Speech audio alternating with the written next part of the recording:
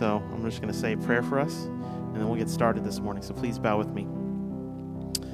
Dear God, thank you so much for another beautiful day, Lord. Just thank you, Lord, that we are able to be with you, whether physically in this place or through technology. Lord, I just pray that you bless each and every person, Lord, that you would hear our praise and worship this morning, God, that it is for your glory, Lord. And I just pray that you bless Travis as he brings us the word this morning. Just be with those still on the way and those who could not make it this morning, God. In your Son, Jesus' precious name we pray. Amen. Please rise with us wherever you are as we begin in our worship.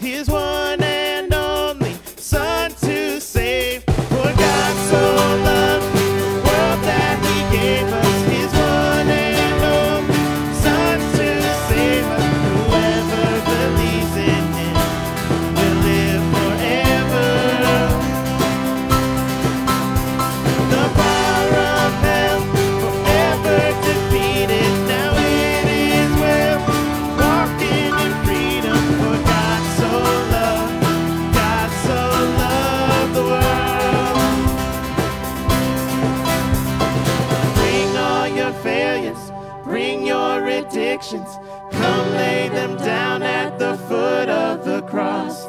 Jesus is waiting. God so loved the world.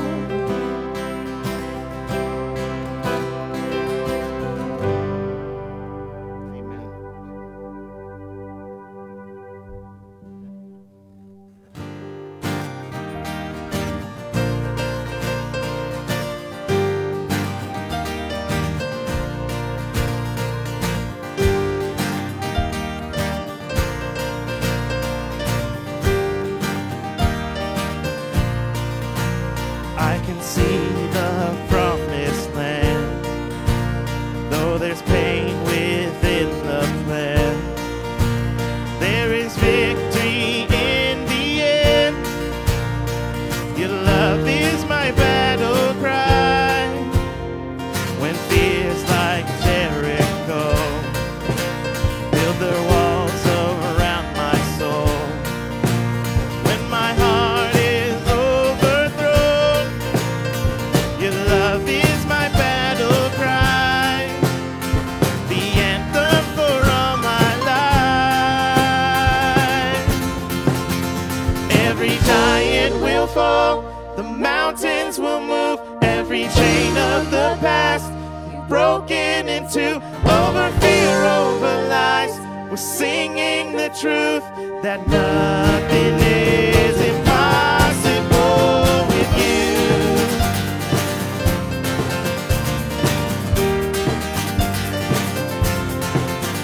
There is hope within the fight, in the wars that wage inside.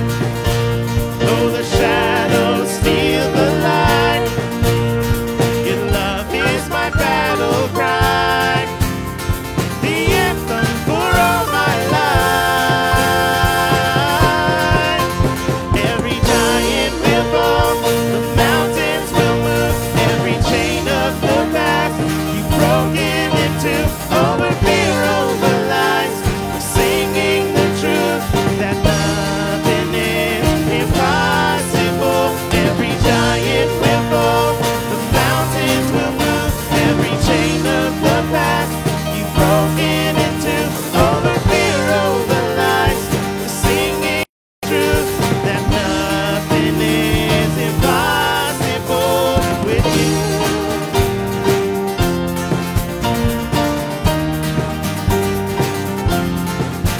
No greater name, no higher name, no stronger name than Jesus. You overcame, broke every chain, forever reign, King Jesus. No greater name, no higher name, no stronger name than Jesus. You've overcame, broke every chain, forever reign, King Jesus. Every giant will fall, the mountains will move, every chain of the past you've broken into, over fear, over lies. We're singing the truth that nothing is impossible. Every giant will fall, the mountains will move, every chain of the past you've broken into, over fear, over lies. We're singing the truth that nothing is impossible with you. Oh, nothing is impossible.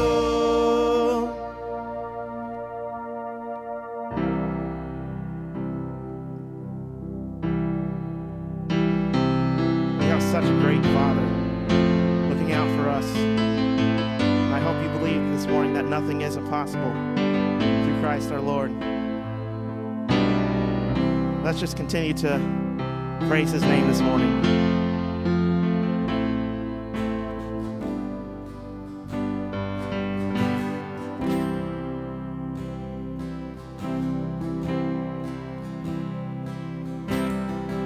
You were the Word at the beginning, one with God the Lord Most High.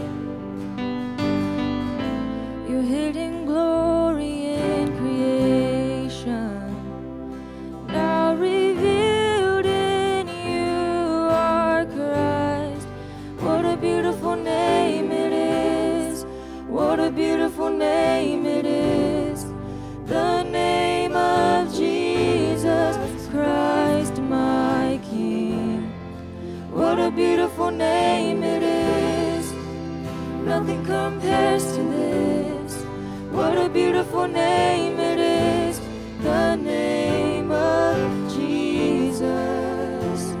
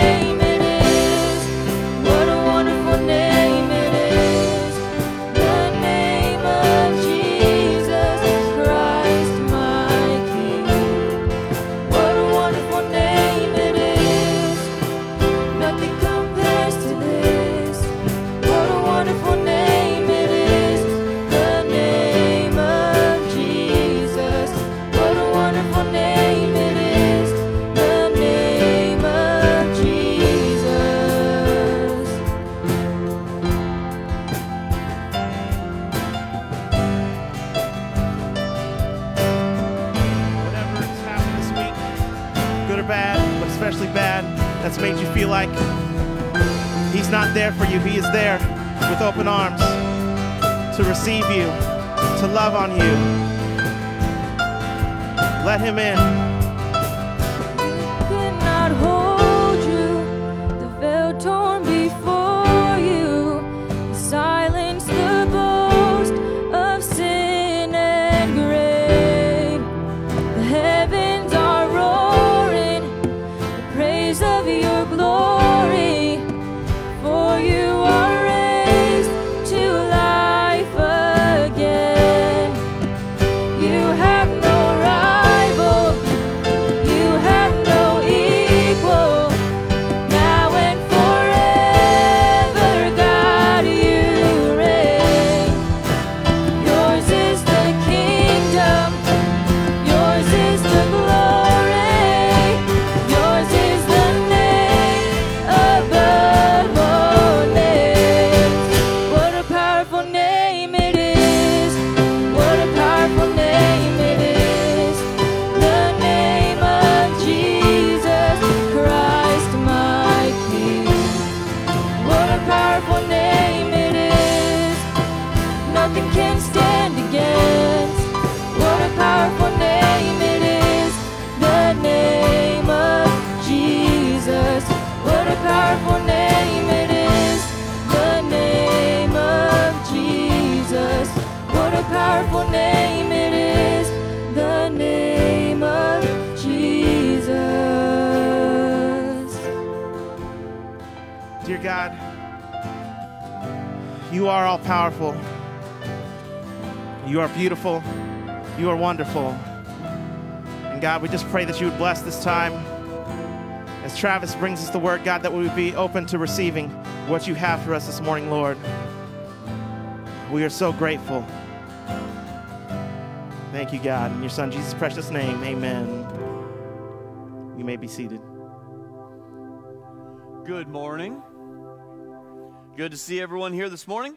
We have a couple of quick announcements. Number one, you should have received an email this past week about Serve, our Serve food drive. That is, we have been doing this for several months now, but they have updated their list and their needs as we head into the holiday season, as we prepare to go in to Thanksgiving and then into Christmas. So there's a whole list of these things. I'm just going to go over them quickly. Corn, green beans, sweet potatoes, peas, potatoes, fruit, cranberry sauce, pumpkin pie mix, evaporated milk, stuffing, instant potatoes, mac and cheese, rice, bread mixes, muffins, gravy mixes or in the jar, cake mixes and icing, pie filling.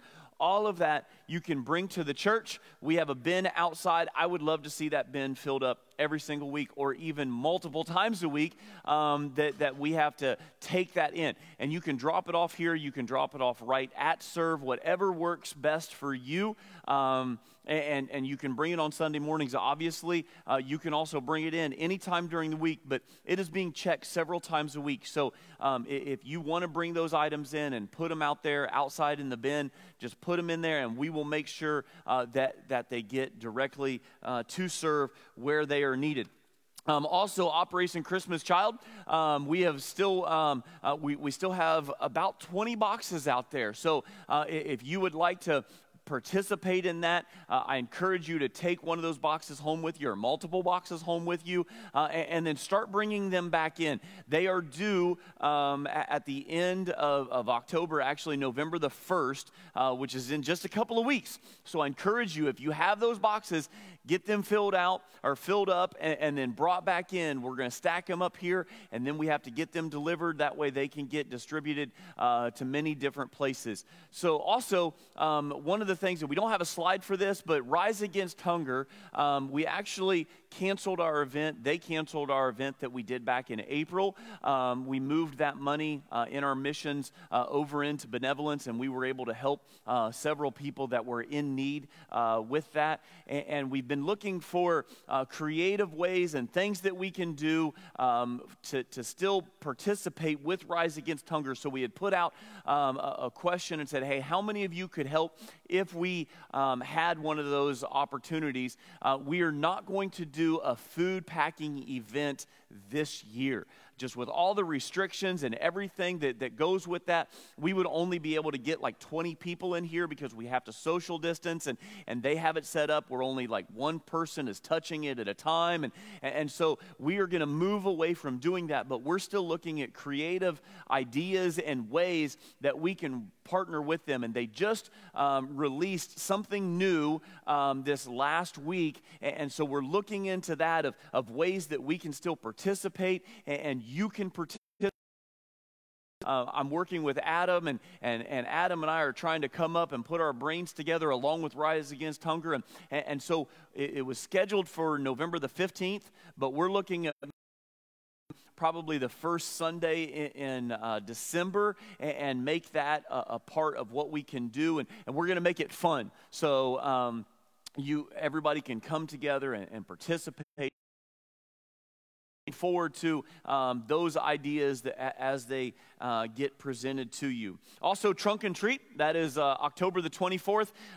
That is coming up really quick. So youth, I know that you are partnering with them to help volunteer in many different areas, so I encourage you to talk with Jared. If you would like to partner, if you want to be a part of that, we have many different ways that you can help with that. Also, you can keep bringing in candy. That time, so I encourage you to bring all of those items in.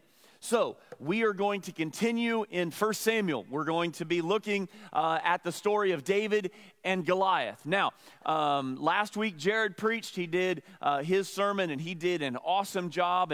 And if you were watching at home, I'm sorry that he was in and out of the camera because he paces. And we told him from now on he can only step. We're going to put big X's where he is and isn't allowed to go from now on when he preaches. But he did an awesome job. A couple of you picked on me a couple of weeks ago. You said that I went too short in my sermon.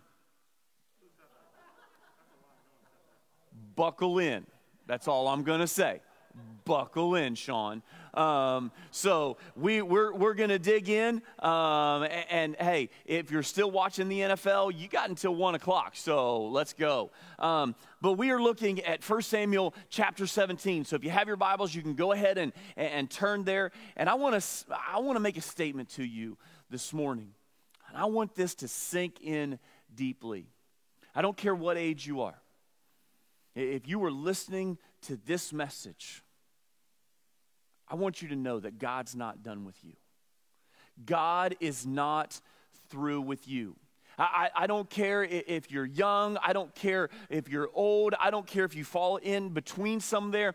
I don't care if it's been something that, well, I was a Christian and I was strong and I was really doing great, but then I've kind of fallen off and I've backslid, or I'm not doing what I should be doing. Whatever it is, I want you to know that God is not through with you.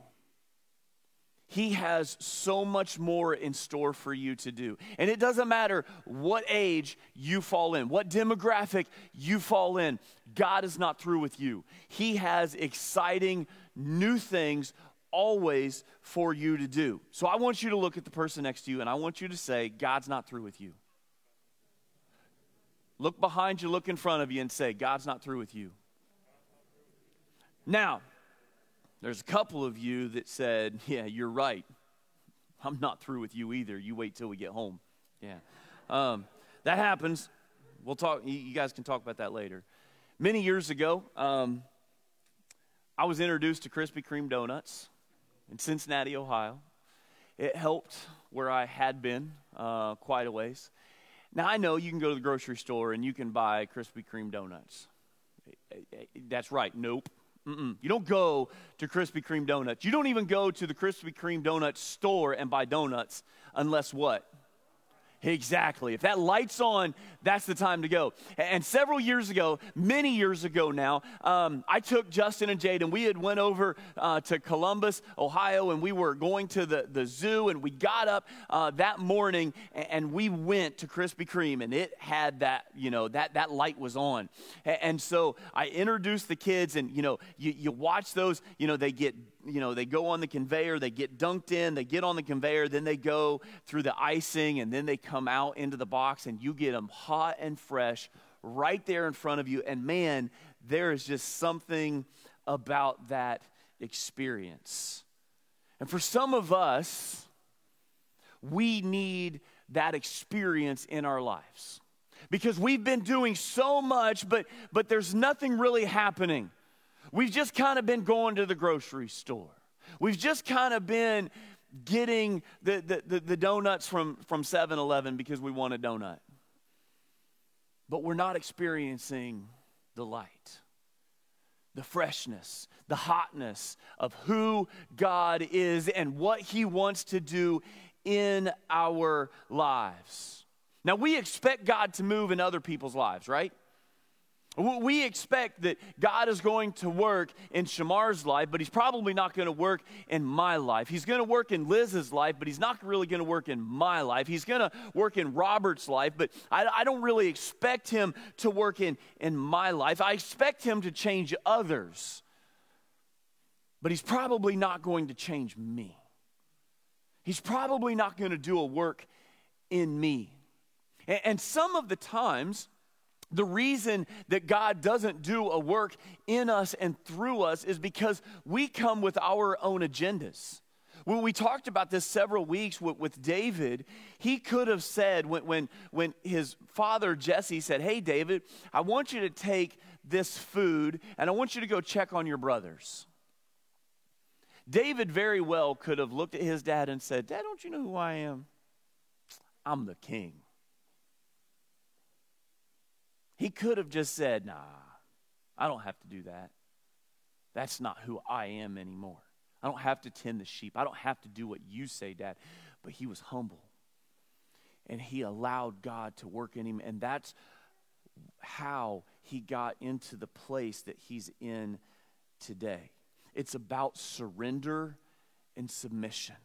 And that's what I want to say. If you want a work to happen in your life today, you have to be willing to surrender.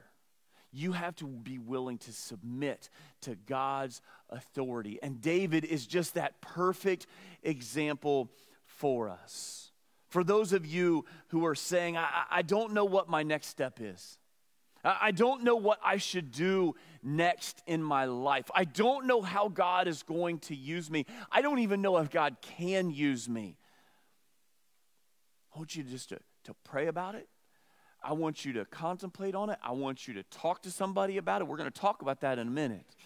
But I want you to take action to find that next step in your life. So as we've been looking through 1 Samuel, we talked about the fact that there were two camps, and they were each on different hillsides. There was the Philistine army, God's enemy, and then there was God's army, the Israelites, and they were on the other hill.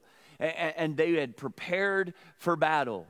And so what they wanted to do was Goliath stood before them. This was the way that it happened back then. And he is a giant. He would come down into the valley for 40 days and twice a day. So 80 times he had come and yelled and called out the nation of Israel. And every time that he stepped forward, the Israelites were scared and afraid, and no one would go out and meet his challenge. David shows up on the scene because he gracefully followed his father's footsteps, and as he told him to do, and he was put in the place that he was. And as he went before God, as he went before and saw what was happening, he said, what? No one's going to fight him? And that's where we come today, 1 Samuel chapter 17, verses 37 through 39. And we start in verse 37. And David said, "The Lord who delivered me from the paw of the lion and from the paw of the bear will deliver me from the hand of this Philistine." Now, remember, David's oldest brother has already made fun of him and said, "What are you doing here? Go back and tend to the sheep. You're not a warrior." Mocked and made fun of. Then he goes before the king, and the king says, "You can't do this. There's no way. You're little. Aw, good on you. No way. You can't take this step." But what we need to do is we need to change our perspective. Haddon Robinson once said, in any situation what you are determines what you see. What you see determines what you do. This is a similar report of what happened with the 10 spies back in Numbers chapter 13, verse 33. We saw the Nephilim there. We seemed like grasshoppers in our own eyes, and we looked the same to them.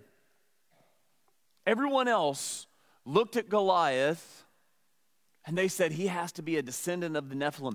He's huge. He's a monster. He's too big to take down. David looked at this same situation, and he said, he's too big to miss. I mean, that's the concept that we have to have in our heads. Friends, family, do you see yourself as a victim? If you see yourself as a victim, that's the way that you're going to act. But if you see yourself as a victor, that is how you will respond. If you are paralyzed by fear or feel hopeless about the future, it's time to change your perspective. You need to do what David was trying to get the Israelite nation to do. Focus on the giants, guess what? You're going to stumble. Focus on God, your giants are going to tumble. Let's keep reading. And Saul said to David, "Go, and the Lord be with you." Then Saul clothed David with his armor. He put a helmet of bronze on his head and clothed him with a coat of mail. And David strapped his sword over his armor, and he tried in vain to go, for he had not tested them. Then David said to Saul, "I cannot go with these, for I have not tested them." So David put them off.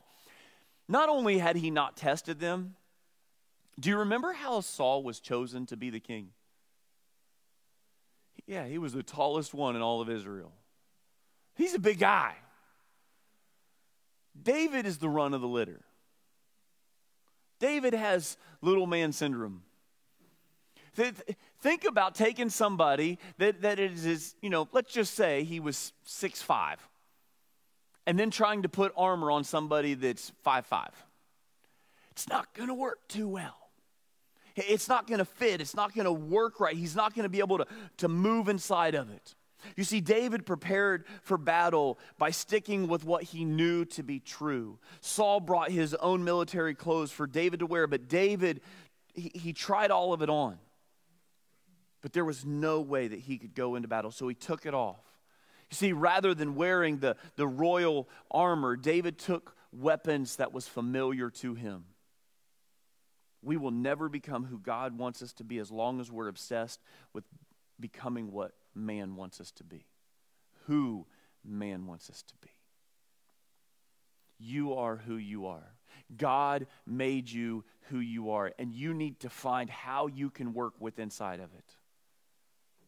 I've talked with people who have said, "Well, Travis, I'm a drunk." But God took that and gave me a ministry to go back into a bar and witness for Christ. Now, that doesn't work for everybody, okay? But those same people have said, I was a drug addict, yet I was able to go back into that community and win them for Christ. See, just because you may fall into a certain category, you think you just need to change everything. Yes, you need to change your perspective, but it doesn't mean you can't witness to those same people. And we all have been called to witness to who we've been called to witness to. And who I am able to reach is going to be different than who Scott is going to be able to reach, than who Gavin's going to be able to reach, than whoever it is going to be able to reach. Everybody is going to be different. We will never be who God wants us to be as long as we are consistently obsessed with who man wants us to be. Look at verse 12. He took his staff in his hand, and he chose 5 smooth stones from the brook and put them in his shepherd's pouch. His sling was in his hand, and he approached the Philistine. Now, some people would say, well, if he was trusting God, why did he have to pick up 5 stones? Was he afraid he was going to miss? This is what I love about really trying to understand Scripture. Jared talked about this last week. We look at this and we read this, and what we see is that he was going to kill one Philistine. Well, what we come to find out is that Goliath had 4 sons. David's saying, hey, when I get done with Daddy, bring it. See what happens. Now, we're going to find out that none of them brought it, okay? But he had a purpose behind what he was doing. As we watch David pick up the rocks to confront Goliath, we are reminded that God is not through with us. He says, David, I am with you, and I will always be with you. We need to see what will take us to the next level in our relationship with God. What will take us deeper in a relationship? What does that mean for each of us? Christianity is a simple willingness to follow Jesus one step at a time. Don't look at somebody and go, I want their prayer life, and think that you're going to come to it like this. Well, I want their ability to serve the way that they do, and think that you're automatically going to be that Christian. Automatically, the moment that you accept and you repent and you go into the waters of baptism and you come back out and you think that everything's going to be perfect. I'll never forget, I baptized somebody.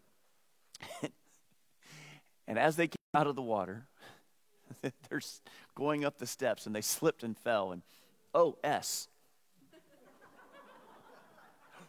Oh, it's okay. That just goes to show that we're all fallible. We all make mistakes. We all sin. We all fall short of the glory of God, even right after we come out of the water, okay? Take one step at a time. That's what Christianity is about. It is a relationship, and it is following Jesus one step at a time. So, let's look at 2 reasons people don't always do what God wants them to do. The first one is plain and simple. I'm praying about it. How many of you ever used that excuse? Not to do what you know that you need to do. Can you think of a time where somebody said, hey, I would really like you to do this?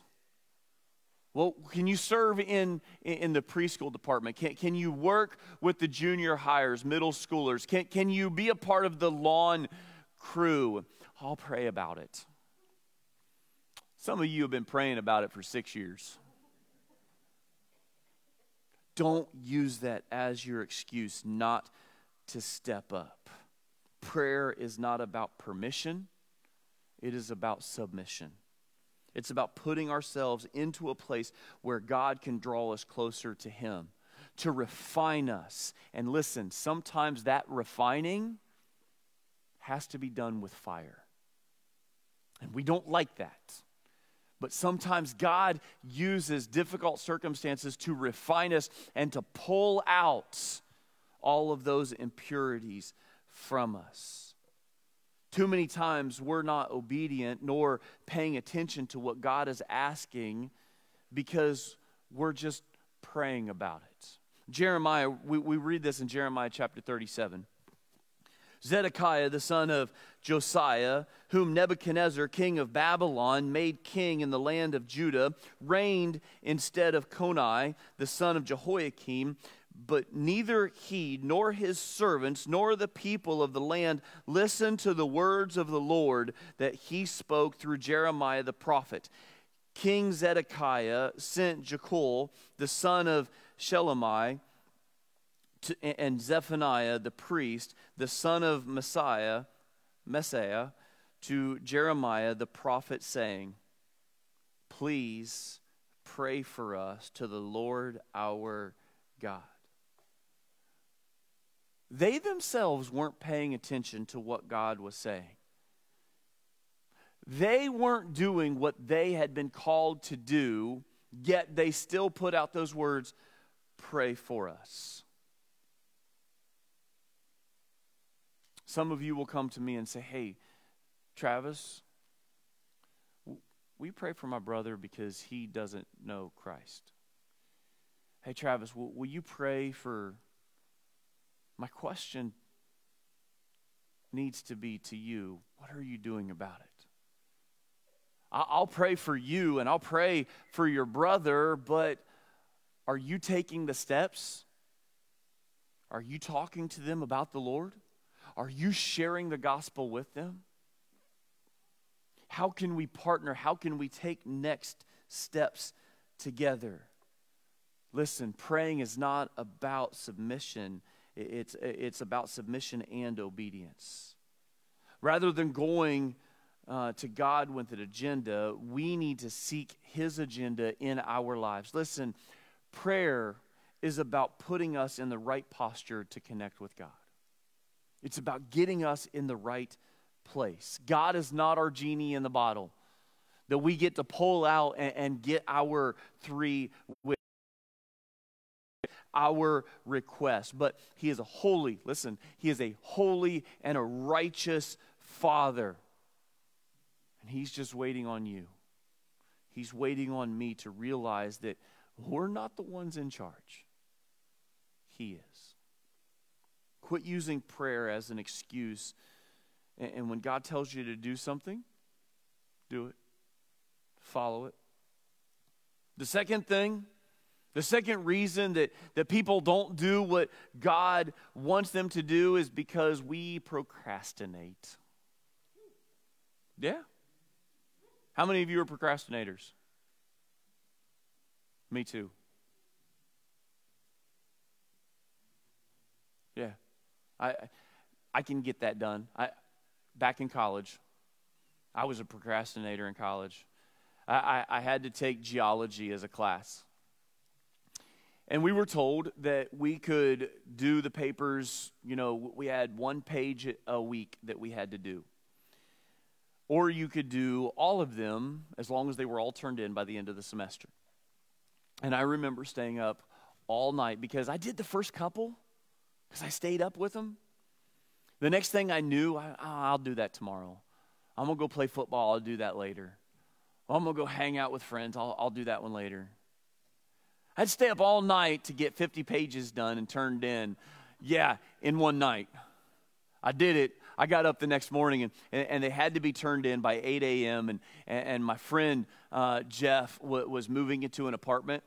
I turned him in, and I was just knocked out, and I was supposed to be helping him move, and he called me, and I ignored it, and he called me again, and I ignored it. He pounded on the door. I ignored it, but then he kept pounding, so I got up, and I opened the door. I'm like, what do you want? He said, you're supposed to be helping me move. I said, do it yourself.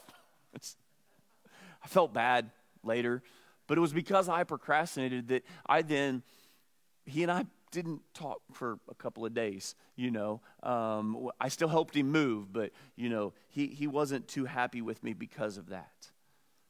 I want you to look at the life of David, and I want you to look at what happens even just in this story. And we see a constant progression in the story of David.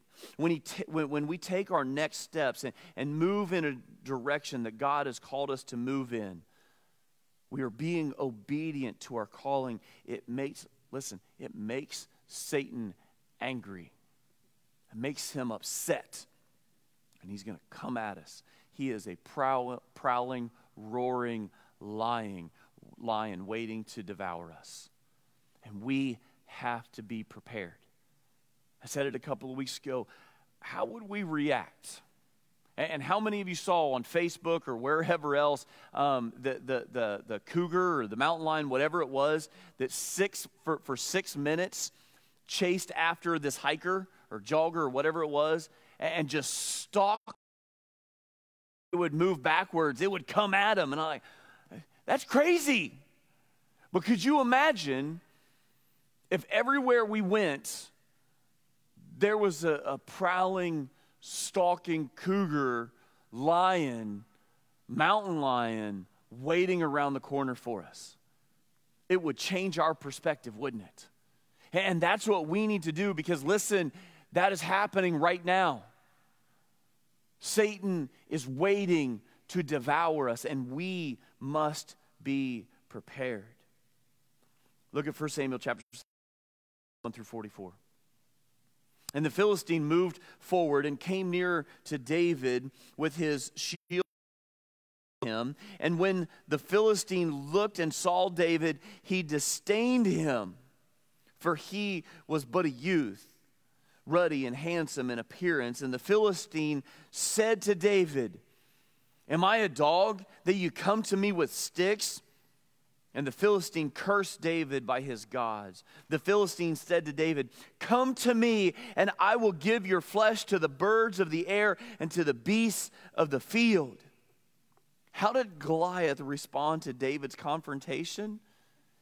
It was intimidation. It was manipulation. It was all to talk him out of walking away from the battle, getting him to walk away from where God had placed him. The enemy does the same thing to us. He's going to intimidate us. He is going to try to manipulate us. He does not want us to do what God has called us to do. You're going to experience opposition. The very moment that you decide to accept the Lord as your Savior, the moment that you accept Jesus into your heart, you confess and you repent and you give your life over to Him. That very moment, Satan is furious. And he's going to attack you, and he's going to try everything he can. And that's why we need to be meeting. That's why we need to be gathered together as Christians. We need to be in small groups. We need to be in men's Bible study. We need to be in our ladies' Bible studies. We need to be in our life groups. You need to be a part of the move. You need to be connected to. Listen, things are tough, and they're persecution is happening, and it's going to continue to happen, and we need to be prepared for it. We're going to talk about that in a couple of weeks. Listen, Satan is going to try to intimidate you. He's going to try to manipulate you. He wants to stop you from picking up your rocks, because listen, the moment those rocks are picked up, Satan knows he's defeated. The moment you give your life over to him and you get connected and you take those next steps, he knows he's defeated. Look, Satan's already defeated. He's already lost the war. But he's trying to win every battle between now and then. You are going to experience opposition. Max Lucado captures the contrast between David and Goliath. He says, the toothpick versus the tornado, the mini bike attacking the 18-wheeler, the toy poodle taking on the Rottweiler. I may take the poodle in that battle. Or if it was a Chihuahua, I'd definitely take that one. So after taunting him, after Goliath going after David, he now calls out a curse on David and declared that he would feed David to the birds of the field. David does something that no one else had even thought of at this point. He took God off the shelf. So far, God has kind of just been up there. Yeah, we're God's nation. We're His holy people, but not really doing much about it to this point, because they're all camped out on God's hill, but they're not acting very godly at this moment. They're not willing to go into the battle. David introduced the Almighty into the equation. He alone was concerned about God's honor and the people's reputation. We have to enter God into the equation. Have you done that? You may be a Christian. You may be living for Him, but have you introduced God into the equation of your life, into your family, into the workplace, into your friends, whatever it is that you are struggling with in your serving? Has God been a part of your equation?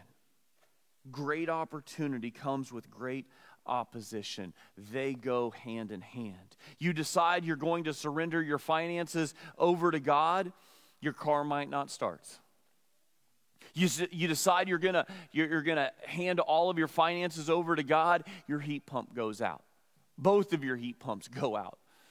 You decide, I'm going to give everything over to God, and somebody throws a whole bunch of, I don't know what it was, but Teresa was driving down the road. This was when we were still living in Ohio, and outside of an 18-wheeler, threw something out of his window, shattered the windshield right in front of her. You decide that you're going to give your finances over to God, and you get hit with the bill from the IRS. You lose your job. You decide that, I'm going to get my weight under control. The moment that you do that, you hear the preacher stand up and talk about the light on at Krispy Kreme donuts. We all got to drive to Fredericksburg. You're asked to go out to eat 4 times this coming week. The moment that you decide that you're going to surrender over to God, whatever it is, you will come under attack. But listen, God always steamrolls the opposition. Completely, utterly destroyed. It may not always be in our timing, but God always steamrolls the opposition. Satan is already defeated. Pharaoh was already defeated before Moses went before him, and Pharaoh thought he had the upper hand, yet God was there for him every step of the way. Satan thought that he had defeated Jesus. Those Pharisees thought they had defeated Jesus. 3 days later, he arose. Paul, all of the battles that he went through, in jail, in prison, and he says, rejoice, my friends. Again, I say, rejoice. Where was he when he wrote that? Jail. God always steamrolls the opposition. So in order to get us through these times of opposition, there are several things that will help us. Number one, understand that God has provisions for us. God provided for David. As we talked about a couple of weeks ago in Matthew chapter 7, even though we're evil, God is always there for us and knows how to give good things. He always cares for us. If he tells you to do something, he will be with you through it all. He provides a way. If he brought you to it, he will bring you through it. Remember that. If God brings you to it, he will bring you through it. So God always provides, and we have God's presence as well. David trusted in the presence of God. We all have fears, don't we? Many of them are completely irrational. But I don't know about you, but in the middle of the night, if there's a shower curtain up, I want that open when I go to bed at night. Because I don't want to walk in and worry who could be standing behind the shower. Nobody's behind the shower curtain. But it's October and it's 2020. And you just never know what could possibly happen. Certain things are completely irrational in our mind. We have fears about snakes. We have fears about spiders. So Friday, there's a big wolf spider that's crawling up our screen, and Teresa's showing it to me. And so I go up, and I'm looking at it, trying to tell whether it's a wolf or a brown recluse. And so I get really close to it, and I'm on the inside. It's on the outside, and Teresa's standing out about 5 feet away from me to the first row of chairs here. And I go up, and I look at it, and I said, oh, it's just a wolf spider. And I took my finger, and I flicked it. And it bounced completely out and landed right beside her. She screamed and jumped, and yeah, it was really bad. But, we all have fears, right? Some of them completely irrational. How many of you can sleep with a hand or a foot hanging off the bed? No. Little monsters. I watched Howie Mandel. No, thank you. Nope. Never going to happen, right? But we have some crazy things that go through our minds of what could happen. But God's presence is always with us. We do the same thing in the church. We allow irrational fear to drive us away. Satan and the opposition is no match for him. I want you to realize again, I will say it to you over and over and over again, you need to be meeting. Large group, small group, connect. Find God's people. Connect with them. Find God's presence. I love David's response in verse 45. I want you to listen carefully for God's name, Jehovah Sabaoth. It means the God of power, or the commander of the hosts of heaven. So David's teenage voice was probably cracking when he said this, but look at verse 45 and continuing. Then David said to the Philistine, "You come to me with a sword and with a spear and with a javelin, but I come to you in the name of the Lord of hosts, Jehovah Sabaoth, the God of the armies of Israel, whom you have defied." David now describes in great detail what he's going to do to Goliath. And then he takes what Goliath had used already on David and throws it back onto Goliath. Keep reading. Verse 46. This day the Lord will deliver you into my hand and strike you down, and I will cut off your head. And I will give the dead bodies of the host of the Philistines this day to the birds of the air and to the wild beasts of the earth. And all the earth may know that there is a God in Israel. And that all this assembly may know that the Lord saves, not with sword and spear, for the battle is the Lord's, and he will give you into our hand. You want to come at me and you want to bring all of that talk and you want to take my little body and feed it? Listen, I'm going to cut your head off and I'm going to give you to the birds and I'm going to kill every other Philistine that wants to come at me. David says, come on, bring it. Because I'm not going to battle you with sword. I'm not going to battle you with my mighty strength.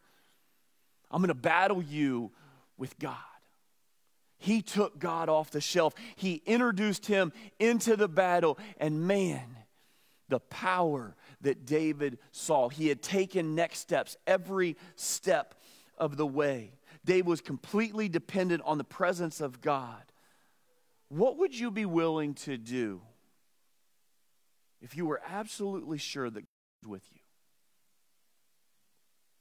I mean, we'd do some pretty crazy stuff for a Klondike bar, right? What would we do if we knew that God was with us? I'm going to give you a little inside information. God's with you right now. The moment that you accepted him as your Lord and Savior, guess what? He came and he lived inside of you. He sent you his Holy Spirit. You have the same power living inside of you that David had. You have the same power living inside of you that Peter and Paul and James and John. You have that power living inside of you. The question is, are we willing to unleash it? Will we take that next step? Will we be like Stephen, who will stand there and preach? No, Stephen, you need to leave the city. No, Stephen, don't do it. And he stood up and he preached Christ crucified even to his dying breath. And guess what? You have that same power living inside of you. The question is, are we willing to unleash it? Amos chapter 4, verse 13 describes this name, Jehovah Sabaoth, in great detail. He who forms the mountains, creates the wind, and reveals his thoughts to man. He who turns dawn to darkness and treads the high places of the earth. The Lord God Almighty, Jehovah Sabaoth, is his name. He is the ruler over it all, and he is your God, and he is living inside of you. When we truly understand this name for God, we will never view him the same ever again. He has unlimited power, unbridled might, and untarnished glory. He is impossible to describe and incredible to imagine. In contrast to Goliath, God is the creator of the world. The tallest man in the world may make the rest of us look small. 9'6". Now I'm 6 foot, depending on what shoes I'm wearing. I'm 6 foot, but 9'6", I'm looking dead up. I don't want to fight somebody that tall. No thanks. Not describing all of the armor that he had on. No thanks. None of the rest of the Israelites wanted to stand up to him either. No thanks. But what David understood that the rest of the Israelites didn't is that God is even bigger than that. I mean, Goliath looks huge, but if you go to Sears Tower, I don't know what it's called now, Sears Tower in Chicago, whatever it's called now. If you look down from there, you can barely see Goliath. That's how big God is. And actually even bigger than that. You know that. David wrote this very thing when he wrote Psalm 23. We're going to talk about this next week. But he says, I will fear no evil. Why? Why would he fear no evil? Because you are with me. Yea, though I walk through the valley of the shadow of death, I will fear no evil, because you are with me. And then he describes all the way that God is with him. We get so fearful because we forget who God is. Too many times we focus on the what if. Moses in the burning bush.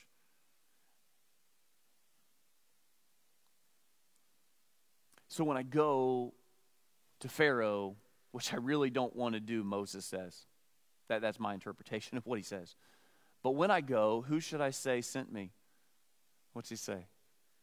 You tell him I am sent you. You tell him I am. Jesus affirmed this in John chapter 8. He refers to himself as the I am. What is awesome is that God didn't say I was, I might be, I will be. He says, I am. He is who he is. When he calls us and we start getting scared and wondering why, we just need to remember that he is. He is the God of the universe. He is the one who has called you. He is the one who saved you. He is the one who gifted you. He is the one who sustains you. He is the one who will never leave you and never forsake you. And even though we walk through the valley of the shadow of death, even though our lives may be on the line, guess what? There's something far greater that's coming after this life. When we get into a situation like this, we need to stop focusing on the what if and start focusing on the I am. Because I am is greater than any of the what ifs. It's God's presence. Then we come to God's power. How many of you have ever run into an electric fence? Now I see all these videos of people putting on the electric shock collars. Don't do that. I don't understand why anybody would do that. I've hit an electric fence. Now, there was times where I've done some dumb things with an electric fence, and we won't talk about those in church. But I've grabbed them, and it really hurts. And I've been weed whacking and not paid attention, and I'm going this way, and I backed right up into one right on the back of my leg. Woo! It's one thing when you know it's coming. It's another when you don't know it's coming, and it hurts. Many Christians doubt the power of God because they've never experienced it. No one else discusses God. David discusses no one else but God. I love that. David sees what others don't and refuses to see what others do. You see, David majored in God. His whole entire focus was upon God. He sees the giant, mind you, but he sees God as even bigger. If you were to count the number of times that David makes a statement about Goliath, you would find only 2 in this entire passage. Now, the numbers of times that he refers to God, verse 26 says, the armies of the living God. Verse 36, the armies of the living God. Verse 45, the Lord of hosts, the God of the armies of Israel. Verse 46, the Lord will deliver you into my hand, that there is a God in Israel. Verse 47, the Lord saves, not with sword and spear, for the battle is the Lord. David refers to God 9 times in this passage compared to only 2 on Goliath. You see, David was focused on God, not the giant standing in front of him. We would experience much more victory in our lives if we counted on God instead of the giants in our lives. That's what we need to focus on. This week, I want you to try to focus on God more than anything else in your life. When that fear comes into your life, and I want to say something real quick, because there's some that are going, Travis, you may call it an irrational fear, but it is a crippling fear for me. And I joke about it, but I know that there are real fears and there are anxieties that get us going, that some of us would go, well, that's completely irrational, and to you it's completely rational, and I get it. I personally struggle with anxiety, so I get it. And I get into some of those situations and I'll lock up. I have 2 daughters that struggle with it, so I get it. I joke about it, but it's serious. But in the midst of those pains and struggles and fears and anxiety, just stop and focus on God. Give it up to Him. And then when you have those anxious moments that you're like, but God doesn't hear me, it's okay. He's always there. He's always with you. And what it may need to be is that you turn to one of your loved ones and you say, hey, I just need you right now. For my youngest daughter, it's her puppy. We got her a puppy several months ago, and the other night she couldn't sleep. And she comes in. Gizmo is, he still doesn't want to just sleep in her room because he wants to be wherever our other dog Bailey is. But she comes into the room, and he's almost as big as her now. But he's 40 pounds, and she goes, Daddy, I can't sleep. And I'm feeling anxious, and I don't know what it is, and this is why we had gotten Gizmo. And I said, okay, take him. And she grabs a hold of him. He's sound asleep. She grabs a hold of him, and she picks him up, and he's just laying there, and, carries him into her bed and just holds him. She falls asleep. And she needed that. You say, Travis, what's a dog Gizmo have to do? That can be the comfort of God in your life. Find whatever it is that helps you in those moments. Find God's power. If you want to fillet your fears, remember that it is God who fights for you. He is the one that wins the battle.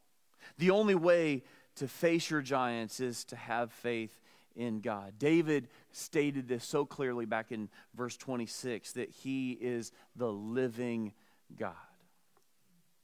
When I read through my Bible, I see His power throughout it all. The lame walking, dead people rising, and people today read their Bible and they say, well, yeah, that's what God used to do. But He doesn't do that anymore. I didn't get that memo.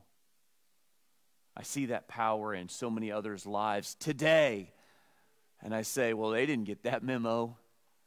And God says, I didn't get that memo. I am. I'm not, I was, I am. He has that power. And then we come to God's potential lastly.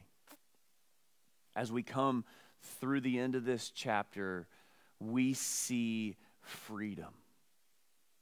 Look at verse 48.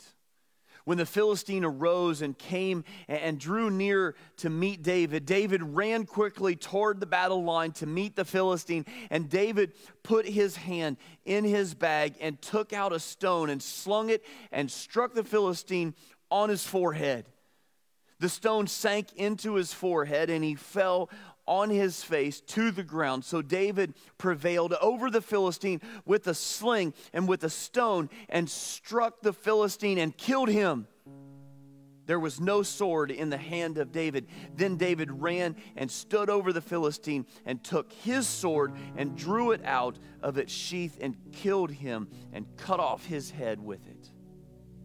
Here's the freedom.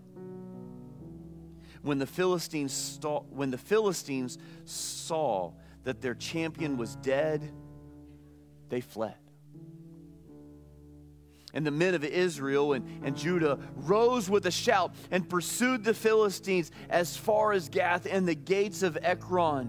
so that the wounded Philistines fell on the way as far as Gath and Ekron. And the people of Israel came back from chasing the Philistines, and they plundered their camp. And David took the head of the Philistine and brought it to Jerusalem, but he put his armor in his tent. David didn't go to Jerusalem for approximately 12 years. Take the head of Goliath directly to Jerusalem. He actually carried it around as his trophy. It's kind of nasty. David wanted to be reminded, and he wanted everyone else to be reminded of the power of God. When you think about the next step of obedience you need to take in your relationship with God, which do you most need to trust in today?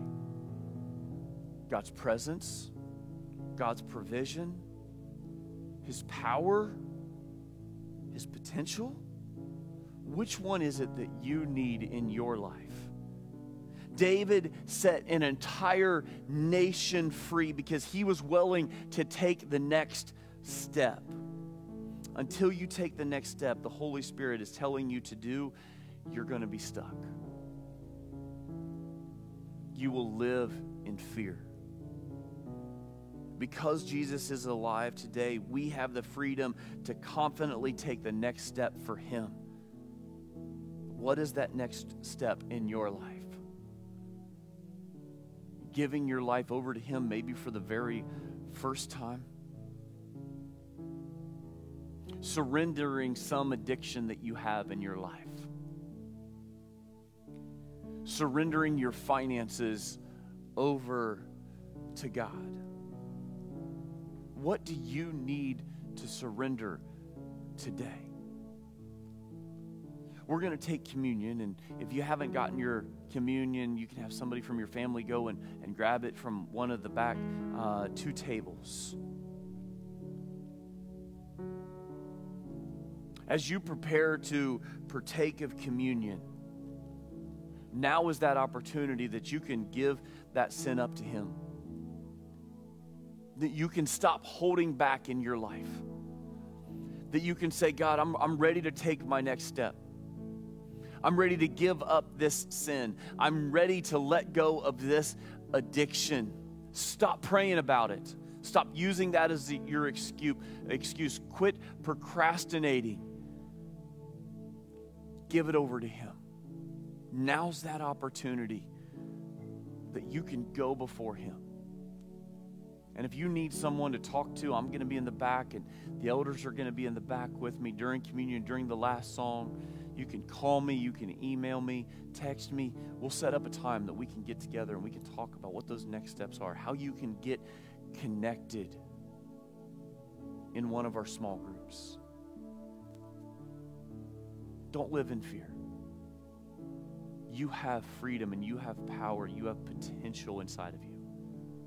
Release it. Let's pray. Almighty Father, we thank You for being able to serve You in such amazing ways. And Father, as we partake of communion, as we take the bread, as we take this juice, we are reminded of Your power, the power that was in Your Son, who took on our sin, who took on our misdeeds, who gave His life for us. Satan thought that You were defeated, that he had killed Your Son. He didn't even know that he was defeated. 3 days later, He arose from the grave. And that power is in us today. And Lord, I pray that You help each and every one of us to unleash that power. Not just think that You're going to work in someone else, but that You will do a work in each one of us. We pray this in Your Son's most holy and precious name. Amen.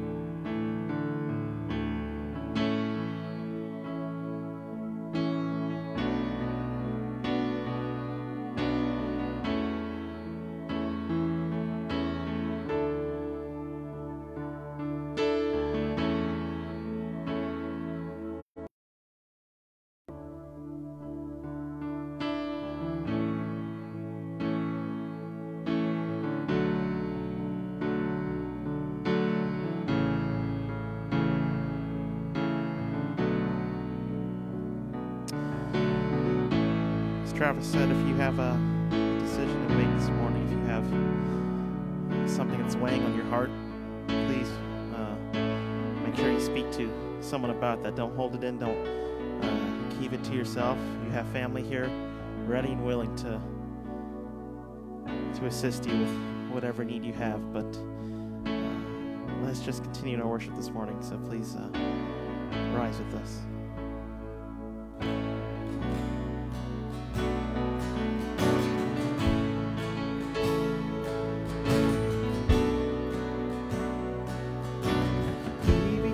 Sin, who knew no sin, that we might become his righteousness. He humbled himself, carried the cross. Love so amazing, love so amazing. Jesus Messiah, name above all names, blessed Redeemer, Emmanuel, the rescue for sinners, the ransom from heaven, Jesus Messiah, Lord of all.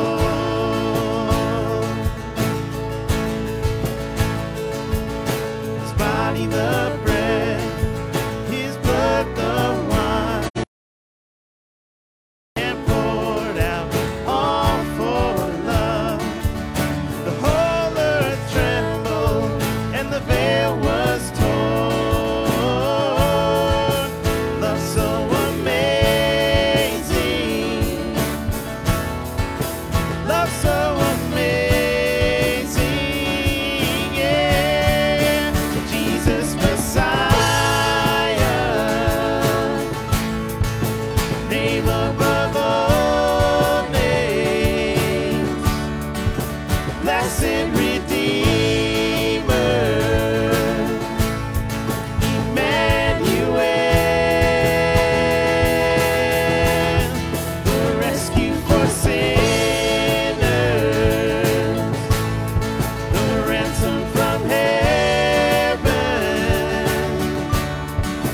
Jesus Messiah, Lord of all. All our hope is in you. All our hope is in you. All the glory to you, God, the light of the world, Jesus Messiah, name above all names, blessed Redeemer, Emmanuel, the rescue for sinners, the ransom from heaven,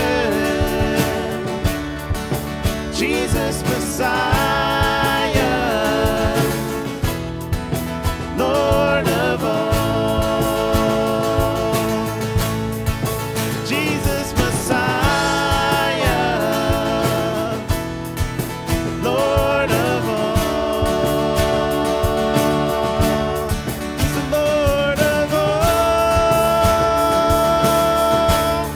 the Lord of all. Dear God, thank you so much that you are Lord of all. God, that you have a plan for our life.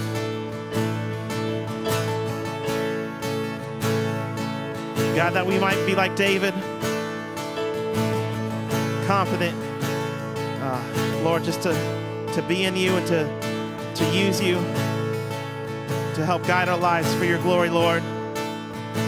God, just bless us and be with us as we depart this morning, Lord. Just pray for your healing to continue to work through this fallen world, Lord. And all these things we ask in your Son, Jesus' precious name, amen. Go and be blessed.